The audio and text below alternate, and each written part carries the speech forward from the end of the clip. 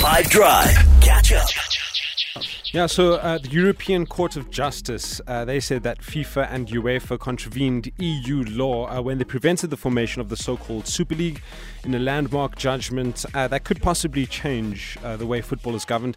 The European football clubs that had threatened to form this breakaway league, which sparked widespread protest among angry fans, had been threatened with sanctions by UEFA.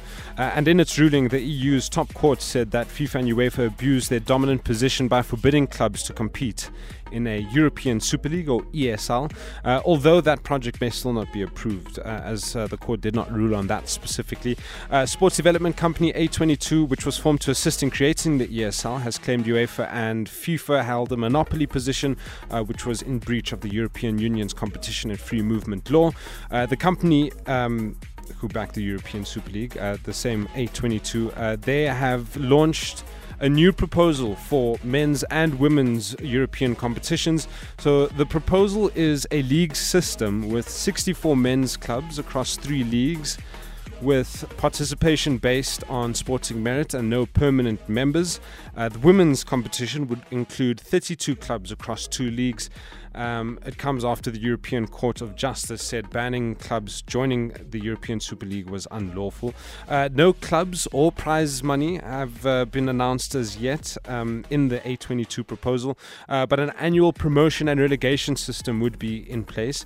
In the men's competition, the top tiers, which would be called the Star League and the Gold League, would each consist of 16 teams each, while the Blue League, which is the bottom tier, would consist of 32 clubs. But all of this, the proposal and everything that A22 is mentioning might be, there might be a little bit of a problem because ever since the ruling, there have been a host of clubs who have released statements saying that they want no part. They want to play no part in a European Super League. Atletico Madrid, Bayern Munich, Borussia Dortmund, PSG, Man City, Man United, Chelsea, Sevilla, Valencia, Monaco and AS Roma have all released statements saying that they want no part. Liverpool have yet to release a statement on their stance on the Super League, so we'll see what happens there. Atletico Madrid in their statement basically said European football clubs don't want this except Real Madrid and Barcelona.